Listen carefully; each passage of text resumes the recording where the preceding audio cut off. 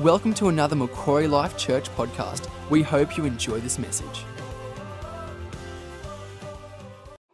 It's December.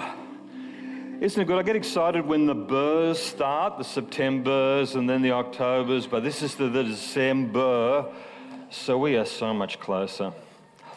And how fitting, we'll never be loved more than at this point. And love the new theme, revealing Jesus in the Old Testament prophecy, because before we get into the detail, what does that mean if Jesus is in the Old Testament? It means God loved us so much that he prepared a rescue plan way back in the garden, way back in the index, and all the way through to the maps. It's all about his rescue plan, and it's all about the person of Jesus. That is so exciting. Now, I'm a simple man. So when I think about Old Testament prophecy to do with Jesus, I naturally go to the next slide, which is, as you would expect, Roger Clemson. And This Is Your Life. Who remembers This Is Your Life? So for those other than the two people who put their hands up who don't remember it, it was a show a while back, and someone took over from Roger Clemson. I can't remember his name, but basically they would take a celebrity that everyone knew and they surprise them live on national television and say, come back to the studio, we are going to tell you the story of your life. We are going to chronicle your doings. And they would have guest appearances from people that person never wanted to see again. They'd bring them into the studio and tell embarrassing stories. But I think of that to me is the Old Testament, because you think about Jesus' birth, which is coming up, and okay, I got the gold, I got the incense, I got the myrrh, and then he got Roger Clemson, basically with the Old Testament, saying, here is the book with all the stories of the stuff you are going to do. Here it is. No one else in history received all the stories he was going to do in advance, which is absolutely mind-blowing. And some people think, okay, well, if you knew everything in advance, you could pretend to be the Messiah, couldn't you? That'd be pretty easy, because the first thing you'd want to, I'd really like to die a horrible death at the end. No one would want to do this. And a bit of a spoiler alert, but just work through it with me. I think that's what I'll do. I'll become a celebrity. It's going to transform my life, being the Messiah. Now let me see, what have I got to do? Born in Bethlehem, can't do that. Tribe of Judah, can't do that. Line of David, can't do that. Strike three, I'm out. Not only can't you control the events of your birth, but you can't control the events of your death, of which there are a lot of prophecies, and the sheer volume. How many are there? Well, we'll go to the next slide. I found this on the internet, so we know it's true. Odds of winning the lottery, 1 in 259 million. Odds of a man fulfilling 8 prophecies is 1 in all those zeros, which is a lot of zeros, and Jesus fulfilled over 300. Over 300.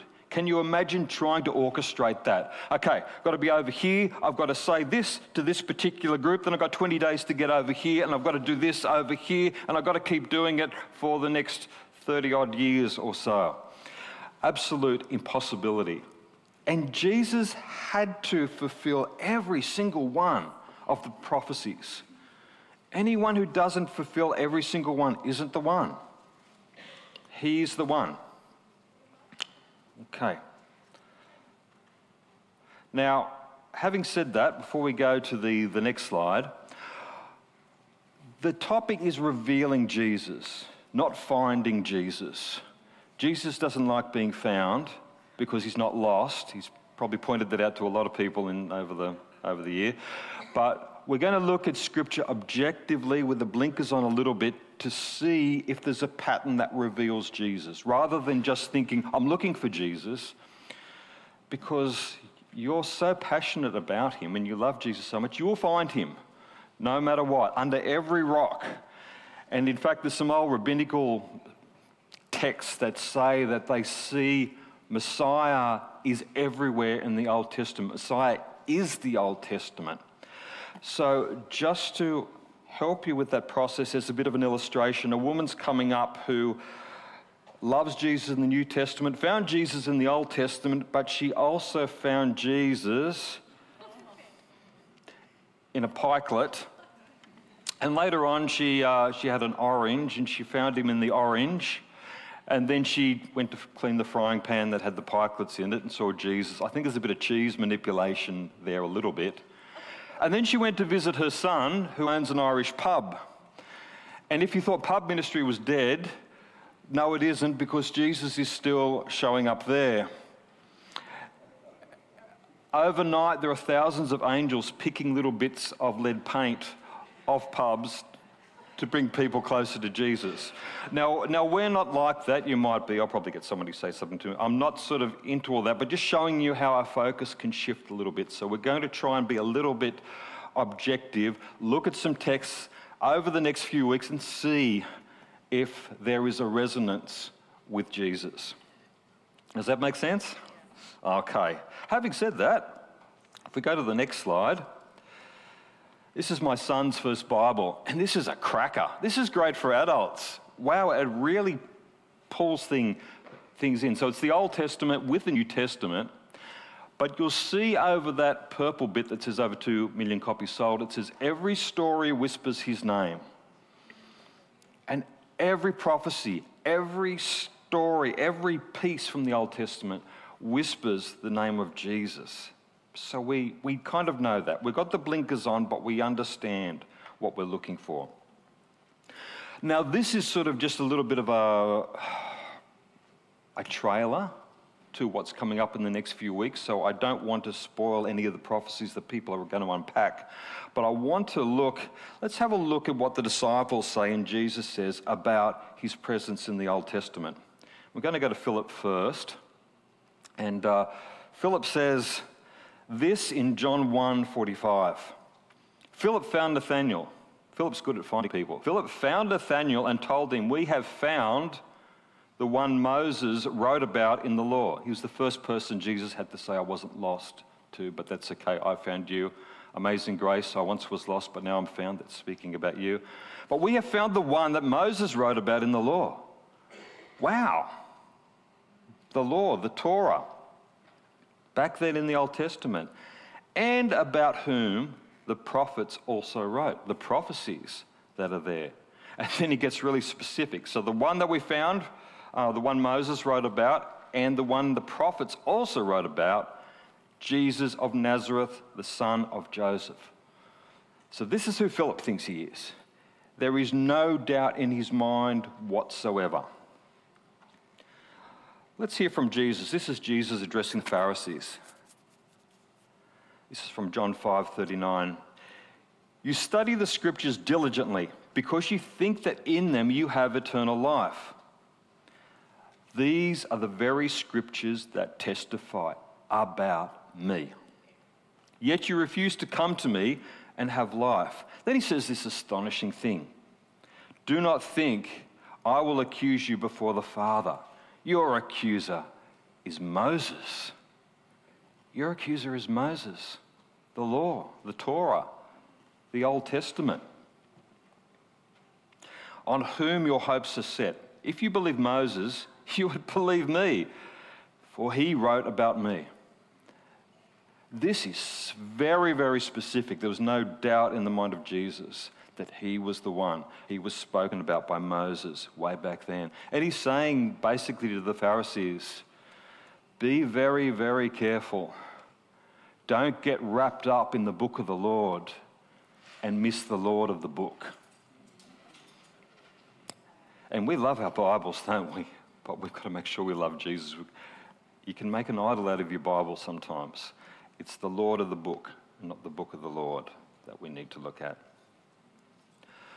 Okay, now what I want to do is I want to draw out Jesus in the Old Testament as a bit of a trailer. I don't want to speak specifically in depth to any particular prophecy, so I'm just going to share a couple of stories that show he's there, pull a few prophecies together in a very, very general form to show the importance of it. Just before I start, in case you hadn't noticed, the Bible's a really big book. But there's a tremendous economy of words in the Bible So-and-so begat so-and-so begat so-and-so. They moved over here. They had some yaks. The yaks had more yaks. They moved over here. You can travel vast distances and across an amazing amount of time in a short space of time. Because God doesn't waste time getting to the point he wants to make. And what that means for us as we read it, when we start to get detail, we've got to stop and slow down and take notice and ask what's happening here. When we get dialogue, we need to slow down. When we hear what's going on in people's heads, their thought processes, we need to stop. But the fact of the matter is, sometimes God repeats himself. Sometimes God says things that are redundant. He uses words that he doesn't have to use. And when those moments happen, we really need to focus and say, what are you doing here, God? And often when there's repetition or a pattern, there's a slight variation that gives us a clue to what he's talking about. So I'm going to look at a well-known passage now. This is Abraham sacrificing Isaac from Genesis 22, 2-13. You know I'm visual, so you're going to get pictures and colours and those sorts of things. God said to Abraham, take Isaac. He didn't say that. He said, take your son, your only son, whom you love. Fourth time, Isaac, which is redundant in this great economy of words. Something's going on here. And go to the region of Moriah. Sacrifice him there as a burnt offering on a mountain I will show you. Abraham took the wood for the burnt offering and placed it on his son Isaac, who was an adult male at this point. And he himself carried the fire and the knife. As the two of them went on together, Isaac said to his father Abraham, the fire and the wood are here, but where is the lamb for the burnt offering? Abraham answered, God himself will provide the lamb. Put the pause button on that. God himself will provide the lamb for the burnt offering, my son. When they reached the place where God had told them about, Abraham built an altar there and arranged wood on it. Then he reached out his hand and took the knife to slay his son. But the angel of the Lord called out to him from heaven, do not lay a hand on the boy. Now I know that you fear God, because you have not withheld from me your son, your only son. Abraham looked up, and there in the thicket he saw a ram. Didn't see a lamb, saw a ram. He went over and took the ram and sacrificed it. I mean, did Abraham get it wrong? Get his creatures wrong? I don't think so. God will provide the lamb. On this occasion, though, it was the ram. Let's go back to that verse there. God said, take your son, your only son whom you love. There is a mirror verse in the New Testament with a tweak, and it's one we know really, really well. It's from John 3:16. It's already up. And here it is. For God so loved his only son. It doesn't say that. There's been a shift. For God so loved the world that he gave his one and only son, that whoever believes in him shall not perish but have eternal life. God so loved the world. God did the exact same thing that Abraham did. He took his son, his only son whom he loved, and he put the wood on his back. He took his son, his only son whom he loved, and led him up that mountain. He took his son, his only son whom he loved, put him on the altar of the sacrifice. But whereas he let Isaac off the hook, he didn't let his own son off the hook. Because though God loved Jesus, God so loved the world that he shed his blood on the cross of Calvary for us. How amazing. How important were children back then in those ancient times? So important to look after you in your old age. A son was important because he could represent you in the military and fight for Israel. It was a name that would carry on the inheritance of the family. So how important would an only son be? What's more important than an only son back then? Well, the only Son of God. What's more important than the only Son of the living God? It's you. It's the world and the people you bring into relationship with Jesus. The next section I want to show you is actually from the book of Job. Just before we bring it up, it's a prophecy, but it's not often used. You have to sort of make a few different connections, but it is so powerful in revealing Jesus in the Old Testament that I wanted to share it. Now, remember the book of Job.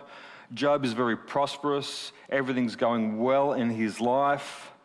And then the enemy speaks to God, and God says, look at my servant Job. He's doing really well.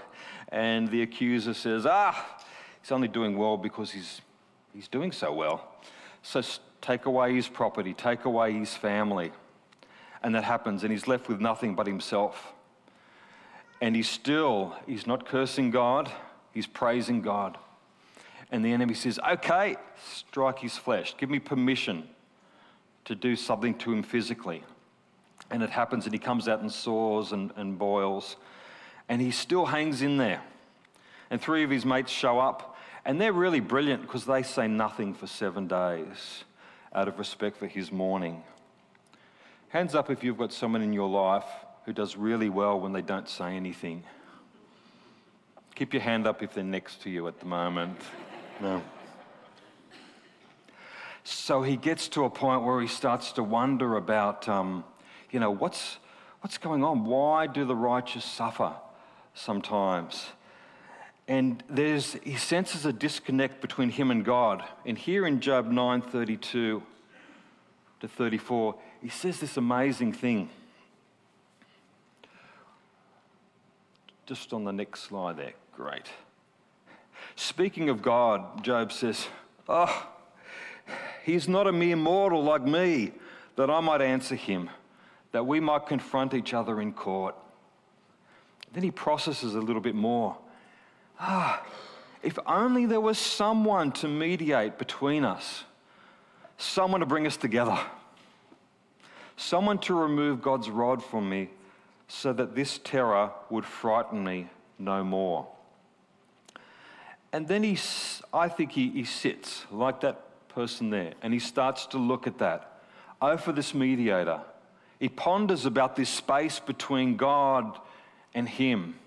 And for the next 9 chapters, he sits and looks at it, and it's like a piece of jigsaw. You ever lost a piece of jigsaw, which is really frustrating, and you go, I have no idea what's on this piece. But as I put together the other pieces, I can now see it. I can see its shape. I can see the contour of its possibilities.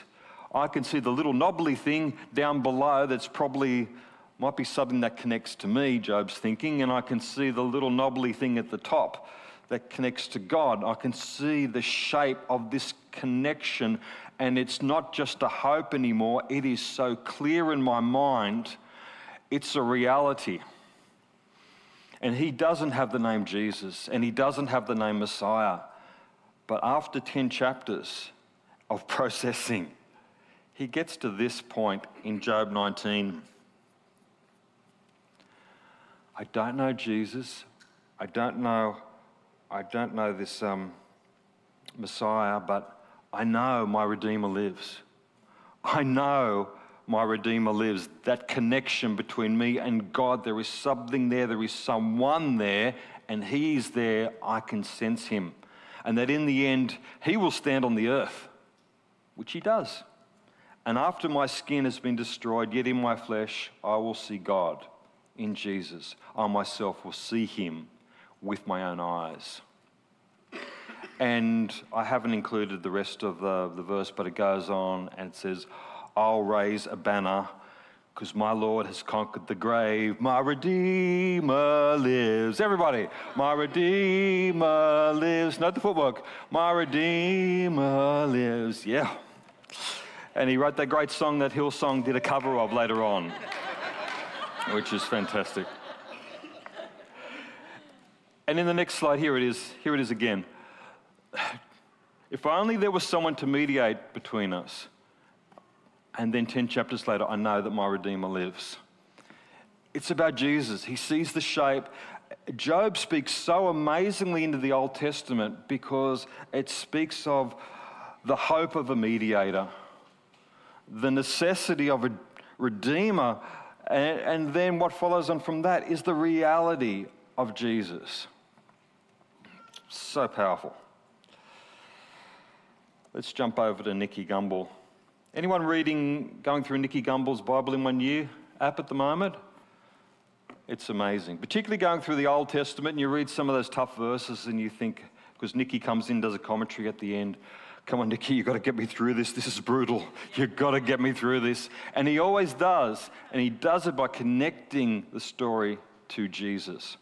Nicky says this: if we fail to see that the Bible is about Jesus, the whole Bible, from the index through to the maps, about Jesus and a relationship with him, reading it can easily become a dry, academic and arid activity. About as much fun as itching powder in your wetsuit. But once you understand that it's all about Jesus and that studying the Bible is a way to grow in your relationship with him, including the Old Testament, it becomes the source of life. Some points. Remember, every Old Testament story whispers his name. The Old Testament needs to be read through the lens of Jesus. Remember, it's not about the book of the Lord, it's about the Lord of the book. And to finish on, remember, the bird's eye view of this whole December series is this: the Old Testament shows God's love, loves you so much that he put a rescue plan in place from the very beginning of time, way back in the garden. And then he laid over 300 prophetic markers in the Old Testament so that you couldn't miss it, because it was so important for you to be in a relationship with Jesus and for the people around you. 300 plus. Let's pray. Father, we thank you so much. It's December. We're heading towards your birthday. Lord, thank you that we are your plan A, your plan B, your plan C. You had no other plan. And so you put in the rescue plan. You knew how imperfect we were, that we would muck it up. But we couldn't reach you, so you reached down through Jesus to us. And as we get closer to Christmas, what a prophetic collection of stories from the Old Testament your birth is.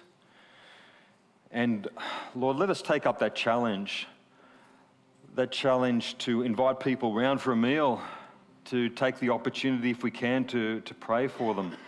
I am so encouraged, Lord, going into Christmas, that Christians and agnostics and atheists and people of every different religion in Australia, you know, I bet somewhere in their house they've got a coin, and on that coin is a date,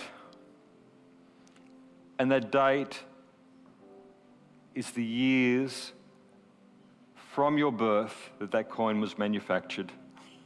Wow, what a connection point. What do you believe in? Do you believe in Jesus? No. Pull out that coin. 1975, 1,975 years from what?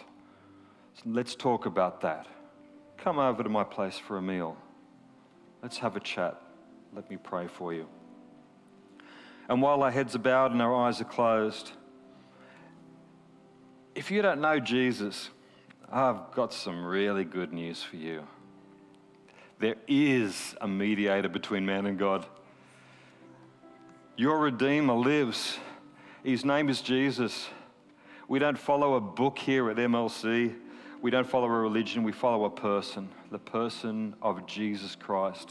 Everything in the Old Testament points towards his first coming. Everything in the next Testament points to his second coming. You can have a relationship with him. If that's you today, you want to connect with your Redeemer, would you put your hand up? Slip your hand up to say, yes, yes, that's me. I long for that mediator. I felt that disconnect. And I want to be in relationship with Jesus. Would you put your hand up? Thank you, Lord.